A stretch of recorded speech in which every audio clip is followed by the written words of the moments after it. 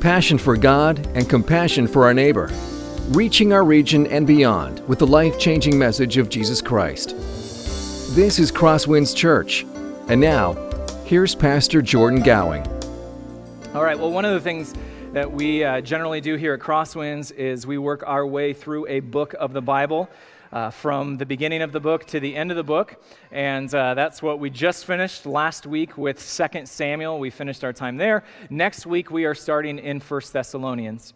And one of the reasons why we do that is we are a church that takes very seriously Paul's words to the church in Ephesus that come from Acts chapter 20, verse 27. He's talking to that church about how he can look back on his life and say, I've preached the whole counsel of God.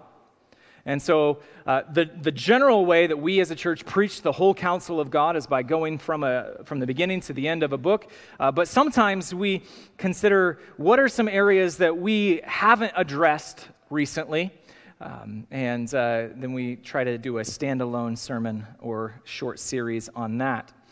And one of those topics is the issue of money. I looked back over my tenure here at Crosswinds. I have been here for almost 11 years, and over the course of that time, I have preached once on the topic of money. Now, there have been passages that we've looked at when we go through 1 Timothy or Mark or Malachi that address this topic, but we haven't really spent too much time looking at money. And the sobering reality is that is a far cry from Jesus himself, because Jesus regularly talked about money. Former pastor Randy Alcorn, in his book, The Treasure Principle, points out that at least 15% of Jesus' teaching talked about money. And that's more than all of his discussion on heaven and hell combined. So Jesus clearly had no qualms talking about how we are, as followers of Jesus, to handle our money.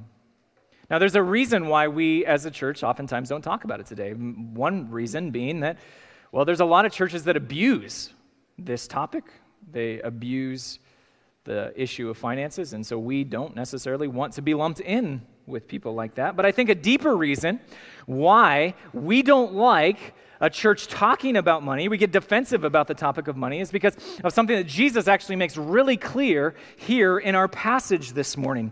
Jesus, as the creator of the universe, and by extension, of course, as the creator of every single one here, you, me, Jesus knows that there is a connection between our hearts and our money. Jesus makes this striking claim that if God is not the Lord of our money, then he's probably not Lord at all in our lives. And before we jump into the topic of money, I think we have to have this at the forefront of our mind. The question of money is ultimately a question of lordship. When we look at money, we're asking ourselves, does God have the right to tell us, to influence us in the topic of what we do with our finances? And that's the lens through which we're going to look at this topic this morning. We're going to be in Matthew chapter 6, verses 19 through 24. We're going to consider the connection between our treasure and our hearts in three parts.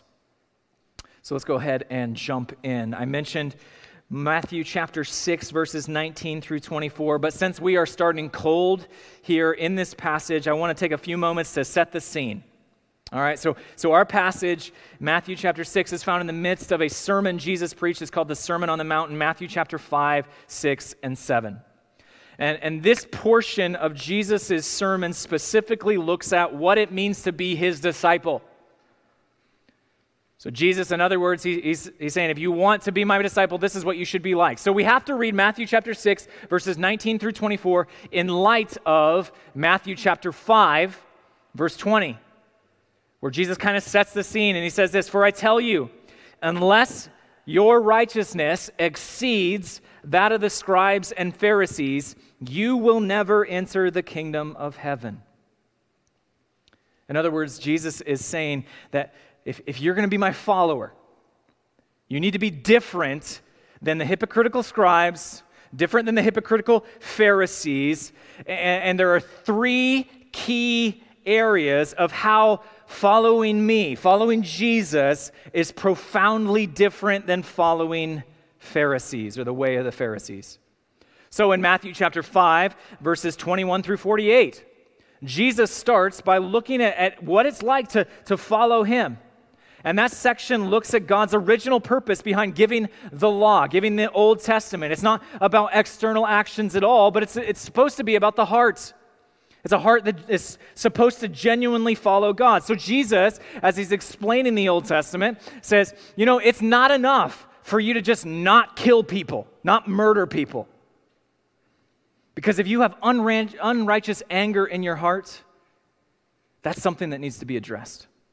In the same way, Jesus says, it's not enough for you just to not commit adultery with people, because if you look at someone else lustfully, then you've committed adultery in your heart. The message of this section is very clear. God is deeply concerned with our hearts. Now, next, in Matthew chapter 6, verses 1 through 18, the second section, Jesus looks at our motivation for following him. The motivation for being a disciple of Jesus. Jesus addresses some common religious actions of his day, actions such as prayer and giving and fasting. And he essentially says in those verses, God isn't all that impressed with your external actions unless there's a heart connected to those actions. In fact, that's really what God cares about. He cares about the heart that is behind those actions. Again, underlying message of this section is God is deeply concerned with your heart. And so it's that theme that we would expect to see in this next section, in our section, Matthew chapter 6, verses 19 through 34. And we're not going all the way to 34 this morning. We're just going to 24, but it's a part of this broader focus on not worrying. Again, it's an issue of the heart. Who holds your heart? It's a question of loyalty. It's a question of allegiance. And so before we even get into our text this morning, it's clear that Jesus' understanding of righteousness, his understanding of what it means to be his disciple is a matter of your heart. Let's jump into our text, first looking at verses 19 and 20. It says this, "Do not lay up for yourselves treasures on earth where moth and rust destroy, and where thieves break in and steal, but lay up for yourselves treasures in heaven, where neither moth nor rust destroys, and where thieves do not break in and steal." The message of this first section is clear, that we, as followers of Jesus, are to be concerned with eternal treasures and not temporary ones. As a follower of Jesus, you should be concerned with eternal treasure and not temporary treasures. Part of being a follower of Jesus is to have the right mindset, that we should be concerned with eternal riches, not with temporary riches. And Jesus here, I want to make sure I'm very clear. Jesus is not saying that it is inherently wrong to have earthly wealth. People oftentimes will misquote 1 Timothy chapter 6, verse 9 and say that that money is the root of all evil. That's not what it says. It says the love of money is the root of all evil. We see in the Old Testament that money can be a sign of God's blessing. You only have to go to the Old Testament and look at the patriarchs, people like Abraham, Isaac, and Jacob. They are blessed with financial prosperity. But at the same time, you also have passages in the Bible that point out that it is not just the blessed, God-honoring people that are wealthy. The Psalms are filled with examples of wealth of the wicked. So we read in Psalm 73, one of my favorite Psalms, "For I was envious of the arrogant when I saw the prosperity of the wicked." In other words, the Bible its teaching on wealth is that it is morally neutral. Wicked people can be wealthy, God-honoring people can be wealthy. The question isn't a matter of wealth. Instead, it is a question of your heart. Is your heart guided by a pursuit of wealth, of laying up treasures on earth? Jesus unequivocally tells his followers that they should be concerned with not temporary, not earthly treasure, but eternal treasure. That is what we should pursue. Now consider two implications of Jesus' words here in these verses. First, Jesus points out that a focus on eternal treasure rather than earthly treasure is a form of wisdom. Earthly treasure by its very nature is temporary. It is vulnerable. Earthly wealth will not last forever. Jesus' point when he mentions moths, when he mentions rust, is clear. Earthly things decay. And even if they don't, you will. It is temporary. It is fleeting. But it's also vulnerable. Whether it's thieves or a banking crisis or a stock market crash or natural disasters like fire or flood, there's no such thing as a sure thing when it comes to earthly wealth. In contrast, Jesus points out treasure in heaven is eternal. It is secure. The reward that you have in the new creation will never expire, but is eternal. You never have to worry about losing treasure in heaven because of unforeseen circumstances. The FDIC might be reliable, but it is not worth comparing to the assurance that we have from our Heavenly Father. And it's with that in mind that this focus on eternal treasure rather than earthly treasure isn't really just an act of obedience, even though it is, but it's also just being smart. It's an issue of wisdom. If my entire life is consumed with the pursuit of earthly wealth, or if I have earthly wealth and I just spend it all on myself, then I am, to use the language of Jesus, a fool. Jesus uses this language in a parable of a rich man in Luke chapter 12. And he told them a parable saying, "The land of a rich man produced plentifully. And he thought to himself, 'What shall I do? For I have nowhere to store my crops.' And he said, 'I will do this. I will tear down my barns and build larger ones, and there I will store all my grain and my goods. And I will say to my soul, Soul, you have ample goods laid up many years. Relax, eat, drink, be merry.' But God said to him, 'Fool, this night your soul is required of you, and the things you have prepared, whose will they be? So is the one who lays up treasure for himself and is not rich toward God.'" Jesus' teaching is clear. Building your life around the pursuit of earthly things rather than eternal things is foolish. This is a matter of wisdom. But that leads us to a second point from Jesus' words here in Matthew chapter 6, an implication that if this is a crucial question that every single one of us has to answer, that we need to build up treasure in heaven, because not only is that an act of obedience, but it's also just being wise. How do I do it?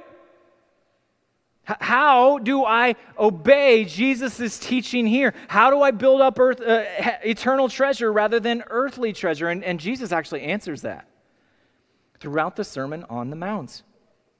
First, Jesus tells us that the way we lay up treasure in heaven is by being obedient to God, by being obedient to Him. Notice, sometimes just flip through Matthew chapter 5, Matthew chapter 6, and notice how often Jesus talks about rewards in this passage. It's intentional, as he's talking about money here. So we read in Matthew chapter 5, "Blessed are you when others revile you and persecute you and utter all kinds of evil against you falsely on my account. Rejoice and be glad, for your reward is great in heaven. For so they persecuted the prophets who were before you." In other words, Jesus is saying, if you bear suffering for the name of Jesus, God will reward you in heaven. Another passage, also in Matthew chapter 5. "For if you love those who love you, what reward do you have?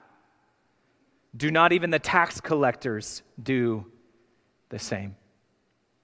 The implication, of course, of what Jesus is saying is that if you sacrificially love people who hate you, people who are hard to love, God is watching and he will reward you. Another passage in Matthew chapter 6. Beware of practicing your righteousness before other people in order to be seen by them, for then you will have no reward from your Father who is in heaven. Here, again, Jesus ties the idea of reward with living a life of righteousness, not for other people to see, but rather for God alone to see. And what matters here is not necessarily who sees you or who doesn't see you, but it's a matter of the heart. Why are you doing these things? Reward is tied to the heart. And this is found in Jesus' teaching on giving in verse 2, on prayer in verse 5, and on fasting in verse 16. Jesus is telling us that we build up treasure in heaven by living a life that is transformed by the gospel. And yet, I think that there is a second area that Jesus has in mind when he talks about building up treasure, laying up treasure in heaven. And verse 21 sheds light on this. Jesus says this, "For where your treasure is, there your heart will be also." For where your treasure is, there your heart will be also. We see this over and over and over in Matthew chapter 6, that God is chiefly concerned with your heart. And here we see how our hearts are tied to our money. That wherever you place your treasure, there your heart will be also. That there is an inseparable link between your heart and your money.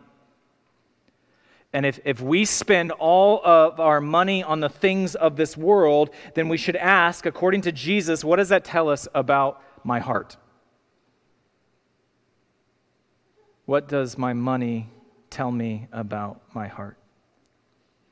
In the immediate context of Matthew chapter 6, verses 19 through 24, it's pretty clear how we store up treasure in heaven. It's by using earthly, temporary wealth for things of eternal and lasting significance. Jesus says as much. Just a few verses later, at the end of this section, in this broader section, Jesus is talking about how we should prioritize earthly and kingdom things when he says this, "But seek first the kingdom of God and his righteousness, and all these things will be added to you." So what do we do with our money? Well, before we can even answer that, we have to acknowledge that it reveals our heart. The money that God has entrusted to us is an opportunity to invest in eternal things, using our temporary money to make an eternal impact by participating in the Great Commission. Or we're going to use our temporary money on temporary things. That may not be inherently wrong, but if they are our sole focus, they reveal a troubling picture of our hearts. So Jesus' picture, Jesus' teaching here is clear. We have to be concerned with eternal treasure, not temporary ones. Now, Jesus continues this discussion of our hearts and our money with another powerful declaration. This is our second section here in Jesus' teaching. He tells us this: how you use your money sets the direction of your entire life. How you are using your money is the trajectory of your life. That's what's in view in Jesus' short parable in Matthew chapter 6, verses 22 and 23. We'll get to that here in a second. But before we do that, I want to just consider again Matthew chapter 6, verse 21, because this is a very important passage. It makes a very similar claim. We've already read it. For where your treasure is, there your heart will be also. We've already said it. I'll say it again. There is an intrinsic connection. The way God has made every single one of us, there's a connection between our hearts and our money. And that's just the way God created us. So wherever our treasure is, we will find our heart not too far away. That's pretty self-evident, right? So the person who puts all of their hope in a big payoff on a big bet on the stock market, and the stock market bottoms out and crashes. That's one of the reasons why in 2008, when the financial crisis hit, so many people committed suicide. It's because their heart and their money were tied together. The more stuff that we have, there's not only just it consumes our time, because it's not just the price of purchasing us, but we also have this continual cost of making sure we get our money's worth. And we have to continue to use our stuff. Our hearts follow where we spend our money. But the inverse is also true. Wherever your heart is, that's where your treasure is as well. Let me put it another way. How you spend your money will generally follow what is most important to you. The things that hold your heart. And again, this is pretty self-evident, right? Imagine you have two people. One of them is a huge sports fan. They're so into sports that they foolishly bring a Kansas City Chiefs jersey to church to preach. Completely theoretical here. You've never seen that before. On the flip side, you have someone who just absolutely loves classical music. The way they use their money is going to be different. One person's going to spend their money on sporting events. They're going to spend their money on cable so they can watch the games. They're going to be talking about the games. They're going to ask other people, have you seen the game? The other person, on contrast, is going to spend their money on attending concerts. Why? Because what has captured their hearts? Our money will follow our hearts. If you want to see what holds your heart, a good place to start is to look at what you spend your money on. Now, if you were to look just broadly, take that truth and apply it broadly, you would say, Jordan, one of the things that holds your heart's paying taxes. Obviously, there are certain things like natural gas. I'm passionate about natural gas. It holds my heart. Obviously, there are certain things that are unavoidable, right? So don't apply that to literally. But there is a general truth there that while we spend money on some things that are unavoidable, what does the rest of our money say about our hearts and the Lord Jesus? This connection between our hearts and our money is why the Gospels spend so much time regularly talking about money in connection with salvation, in connection with repentance, in connection with faith. So, for example, consider the story of Zacchaeus.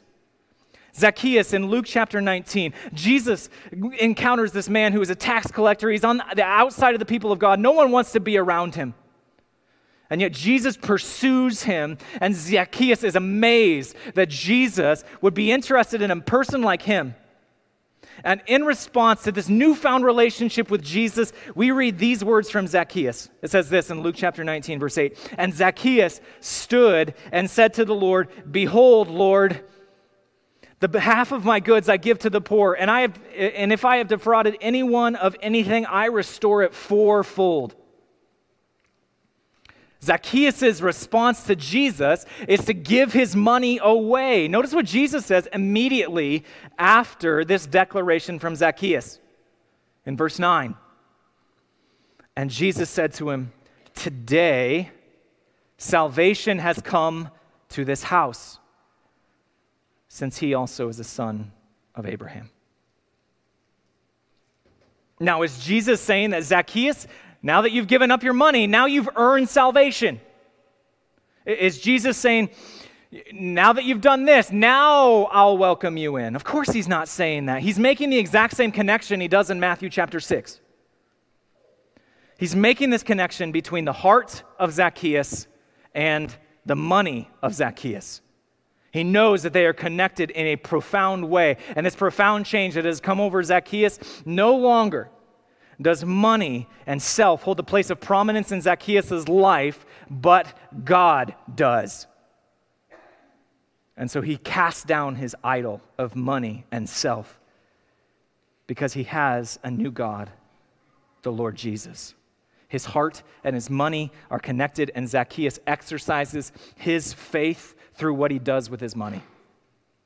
You know, the same thing is true in Mark chapter 10. We see the exact same thing. Jesus is talking to a rich young man, picking up in verse 17. And as he was setting out on his journey, a man ran up and knelt before him and asked him, "Good teacher, what must I do to inherit eternal life?" And Jesus said to him, "Why do you call me good? No one is good except God alone. You know the commandments: do not murder, do not commit adultery, do not steal, do not bear false witness, do not defraud, honor your father and mother." And he said to him, "Teacher, all these I have kept from my youth." And Jesus, looking at him, loved him. Beautiful phrase there. Loved him. And said to him, "You lack one thing. Go, sell all that you have and give to the poor, and you will have treasure in heaven. And come, follow me." Disheartened by the saying, he went away sorrowful, for he had great possessions. Why does Jesus tell this man that he has to give away all of his money? Is that what it means to become a Christian? No. Jesus is again making the point that he makes in Matthew chapter 6. Our hearts and our money are connected. And if this man were to have Jesus as the Lord over his life, it means he has to get rid of the current Lord of his life. His money, his possessions, his own self. And unlike Zacchaeus, he's unwilling to do so. One more example. This time from John the Baptist. John the Baptist is preaching a message of repentance in preparation for the coming of Jesus. And crowds are coming to John. They're flocking to him, asking how they can bear fruit, keeping with repentance. So basically, how can we continue to live out faithful lives to the Lord? Luke chapter 3 tells us what John says. And the crowds asked him, "What then shall we do?" And he answered them, "Whoever has 2 tunics is to share with him who has none. And whoever has food is to do likewise." Tax collectors also came to be baptized and said to him, "Teacher, what shall we do?" And he said to them, "Collect no more than you are authorized to do." Soldiers also asked him, "And we, what shall we do?" And he said to them, "Do not extort money from anyone by threats or by false accusation, and be content with your wages." You notice 3 times John is asked, what shall we do in order to bear fruit in our lives of following God? And 3 times John gives separate answers, all having to do with money and possessions. Everything that John says here about bearing fruit has to do with what people do with their money. Why? Because there is a connection between our hearts and our money. And that's a theme that we see in all these passages. God is concerned with what we do with our money because of our money's connection with our hearts. Now, it's because of that connection that Jesus goes into a short little parable in Matthew chapter 6, verses 22 and 23, on the effect, the powerful effect that money has on us. The eye is the lamp of the body. So if your eye is healthy, your whole body will be full of light. But if your eye is bad, your whole body will be full of darkness. If then the light in you is darkness, how great is the darkness?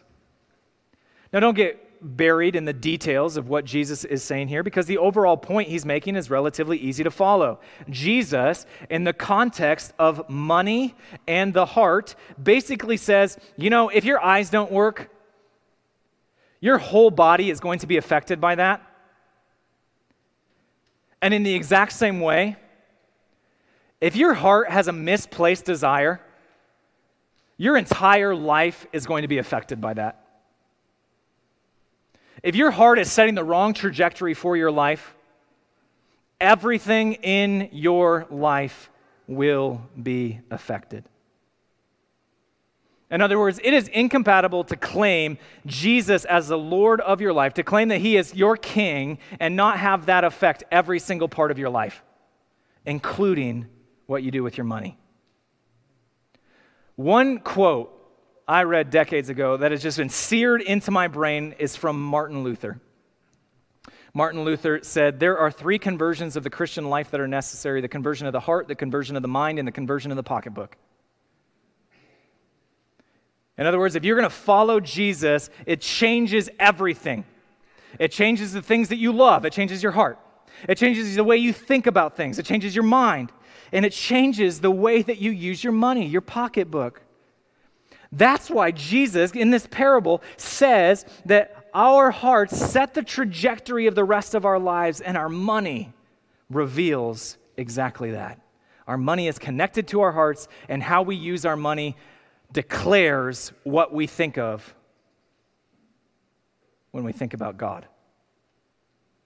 And it's actually that last statement that Jesus hammers home in our last verse, in verse 24. It's simply this: how I use my money reveals what I think of God. There is no way to hide, no way to get around it. Our use of money is a discipleship issue, and because our hearts are connected to our money reveals our thoughts about God. Verse 24, no one can serve two masters, for either he will hate the one and love the other, or he will be devoted to the one and despise the other. You cannot serve God and money. Here Jesus cuts to the heart of the matter. How we use our money is ultimately a question not of preference, not of how good we are with a budget, but it's ultimately a question of allegiance. That you will either serve God with your money, or your money will be your God. And the word money translated here in Matthew chapter 6, verse 24, you might have noticed on the slide, it's this word mammon, which has a broader meaning. It's not just money, but it's materialism in general, stuff, things, possessions. So Jesus is asking, if we were to look at your money, what would it say about who holds your allegiance? Who is your king? God or things? You see the message behind this entire passage? I hope you caught it. It's simply this: God cares about your money because he cares about your heart.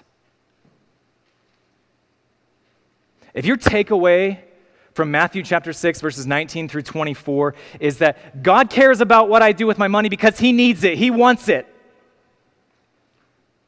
He's got things he wants to do, and he's just waiting on me. He needs me.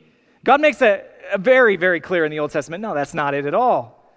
Psalm 50, for every beast of the forest is mine, the cattle on 1,000 hills. I know all the birds of the hills, and all that moves in the field is mine. If I were hungry, I would not tell you, for the world and its fullness are mine. God does not need, God does not want your money. He wants your heart. And he knows that these two things are created because he created you. He knows these two things are created in this inseparable way. Where your money goes, so also goes your heart. Where your heart goes, so also goes your money. And so the question we have to ask ourselves is, has following Jesus, has discipleship, being a disciple of Jesus, has that touched my finances? I'll be real practical right now. What does this mean for you specifically? No idea. I have no idea what this means. We look at Paul's writings to the church in Corinth in 2 Corinthians chapter 9, and he says that they should give, quote, as they have decided in their hearts, not reluctantly or under compulsion. So what does it mean? What does that mean practically? How much should I give? I don't know. But I would say, Paul, in addition to saying that we should give out of the overflow of our heart, doesn't say that as an out for sacrificial giving as much as it is a call to evaluate our hearts and see if we aren't giving gladly, then we need to do something about our hearts. I don't know how much money you should give. But if Jesus' words are to be taken seriously, it should be something. We should be participating financially in the spread of the gospel to the ends of the earth because our hearts are too valuable not to. Some people will use the idea of a tithe, giving 10% of their income as a guideline for what it should be like. I think there's a lot of wisdom in that, but I would say that's the beginning of the discussion, not the end of the discussion. Some people will point out, well, the idea of a tithe, that's an Old Testament concept, and it's not found in the New Testament. I would largely agree with that, though the New Testament uses a category on how much you should give, on how much Christ has given to you. Kind of raises the bar. Paul, again, in 2 Corinthians chapter 8, "For you know the grace of our Lord Jesus Christ, that though he was rich, yet for your sake he became poor, so that you by his poverty might become rich. And in this matter I give my judgment. This benefits you, who a year ago started not only to do this work, but also to desire to do it." You know, here's the thing about this discussion. It's not a decision that should be taken lightly. Anything that has to do with the trajectory of your heart, the trajectory of your life, should never be taken lightly. The question of this passage, what can we contribute to the kingdom of God, should be a regular reflection for every single one of us. If you are married, it should be a regular topic of discussion with your spouse. What does it look like for us to follow Jesus more and more in this way? And I would love for nothing more than after this, that you prayerfully considered what is God calling you to do as his follower. And I guarantee that for every person who does that, the direction that God leads you will probably be different. There's not a number in mind. I don't have that in mind. The important thing is, again, the heart. Because this is a matter of your heart. God cares about your money because he cares about your heart. Without a doubt, the most transformative instruction in this topic for me comes from Michael O. He's a former missionary to Japan and currently serves as the executive director for a missions organization called the Lausanne Movement, focused on the Great Commission to the ends of the earth. And back in 2011, Michael O. was one of the speakers at the Desiring God conference in the Twin Cities, and that conference focused on the priority of the mission, of the Great Commission in the life of the church.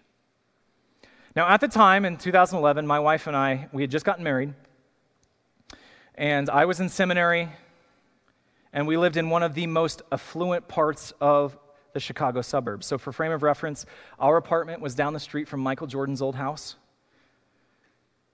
Different square footage, as you could probably imagine there. This is a mile away is where the Bulls practice. 2 miles away is where the Bears practice. Very affluent neighborhood. Money was tight.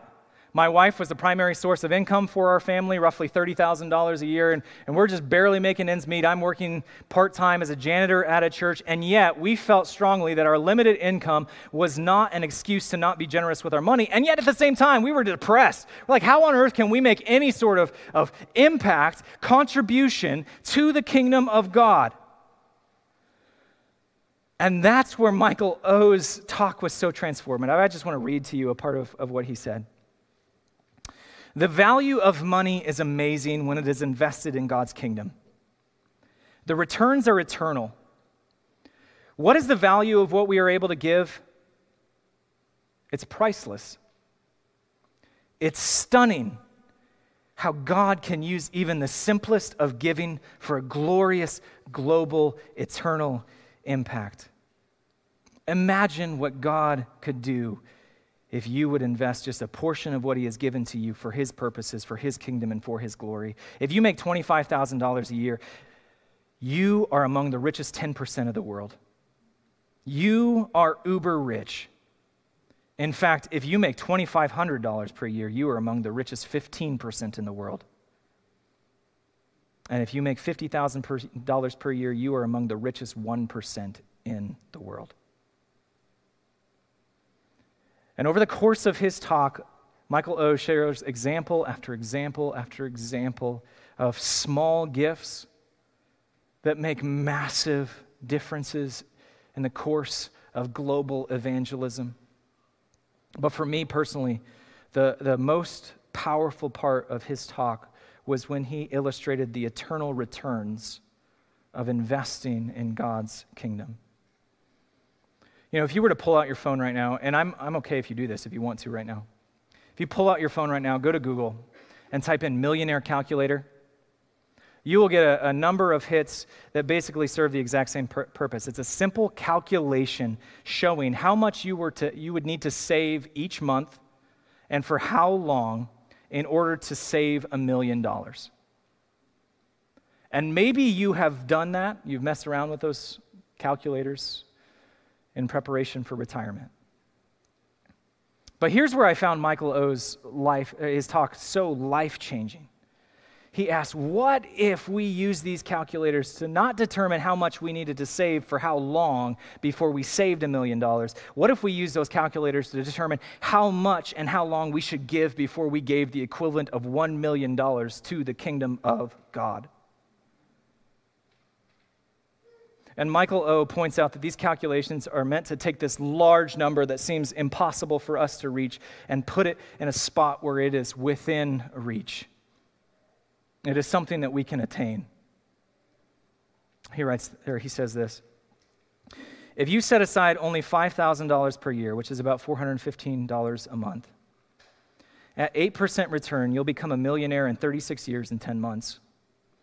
The point, of course, is that the target is in sight. It is doable. But let's say you invest $5,000 per year, again, $415 a month, in global kingdom building. In 36 years and 10 months, you will have been able to invest the equivalent of $1 million in Jesus' name-hallowing, kingdom-building, eternity-altering global mission work. The point, the target is in sight. It is doable. And then he says, I guarantee you that in heaven, the return on all the funds you invest in the kingdom of God will yield much more than 8%. What wonderful discipleship to be able to tell your kids and your grandkids that you invested $1 million in global missions. That's what building up treasure in heaven, not on earth, looks like. It's to invest in the expansion of the kingdom of God here, throughout our nation, and to the ends of the earth. And what might seem like a minor, insignificant amount will pay incredible, incalculable dividends in the new creation. What if we use these types of calculators to set massive goals, no matter if we find ourselves in our 20s or our 70s? What if we set massive goals for giving to the kingdom of God, knowing that God pays back far better than 8% interest? A massive global impact is within our reach. But it comes down to the heart. It comes down to our heart. Who holds your heart? The Lord Jesus and the spread of his fame and his name to those who don't know him, whether that is across the street or across the globe? Or is it the things of this earth? Temporary toys. God cares about your money, but only because he cares about your heart. Let's pray.